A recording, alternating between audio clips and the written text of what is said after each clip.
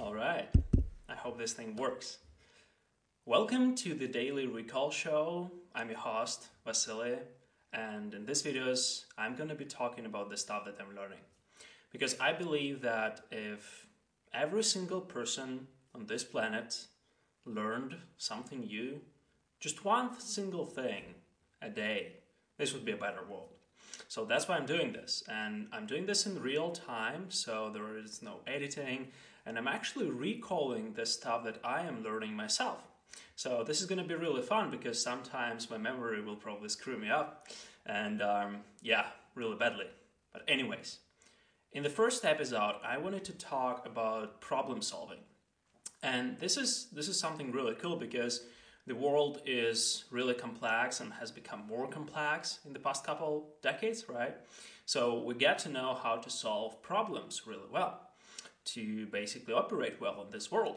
And there is just one model of thinking that I find particularly interesting that I picked up from a book on how to solve really complex problems that I'm going to be talking about today.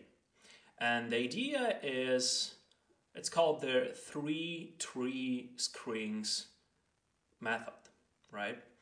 So the idea is that when a normal person, a regular person in the world perceives an object, a tree, right, or a representation of this object, let's say a word which states a tree, they kind of have a mental screen in their head popping up, right? And this screen is saying, it's like a picture of a tree. But they only see this tree in the present time and they only see just one tree of this picture. I'll just explain what that means a little bit later. When a trained person, when a person who knows how to solve problems perceives a tree, a word, right? He's got three screens. So in the first screen, he's got the tree, the same tree that an untrained person has. But on the upper level hierarchy, he's got a group of trees. So it's kind of like an upper level system, okay? And on the lower level system, he's got a branch.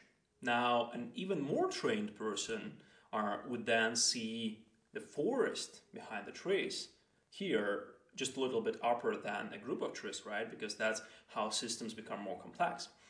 And an even more trained person on the lower level would see a leaf on this tree, or even like leaf on a cellular level, where cells use chlorophyll to render oxygen and this kind of stuff. So an even more trained person would then see side screens for each level of this hierarchy of systems. And each side screen is basically kind of like a mirror. So if you've ever been to a corridor of mirrors where those two are kind of located like this, and you see this infinite reflection, so that's basically a time dimension here. And for example, for the tree level, right, a trained person sees this tree that someday, not just long ago, it was just a little thing, right?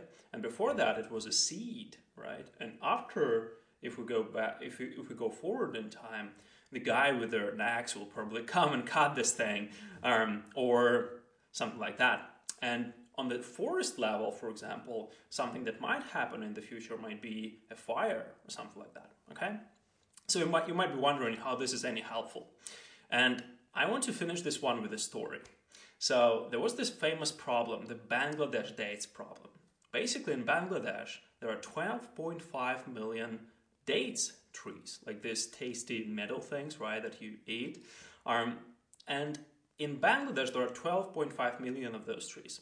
And the problem was that each tree is 20 meters high, and you gotta climb that tree to get the dates.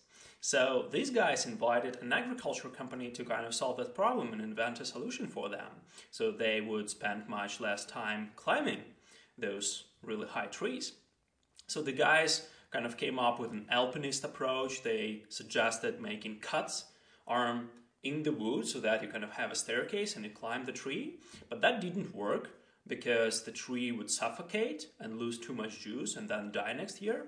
And then those guys were really surprised when they discovered how peasants, how local guys were solving this problem before them.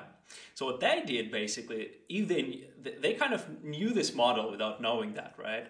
So what they did is when they just planted this tree and it was just a year or 2 years, or 2 years, when it was just a year old or 2 years old, and they started making one cut per year, okay? And that's how a tree would not suffocate, because it's just one cut, and once the tree grows into a giant palm with dates, it's got a natural staircase. So that's just one solution, how you can go back in time and figure out that this tree was someday, not so long ago, just a little like tiny stem, right, from a seed. And that's how you can solve that.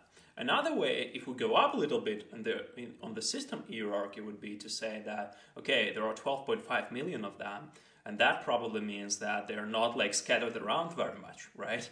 So maybe you can plan them in a way so that you don't have to build a staircase for each one.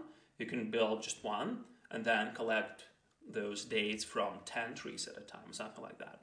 Or maybe they're located, if we're on a group level, maybe they're located very closely together, so we don't have to kind of invent a staircase at all. You can just have a rope surround those trees and then climb that rope. So that's an example of how to use their 3-tree screen method. I hope you guys enjoyed this episode. See you soon.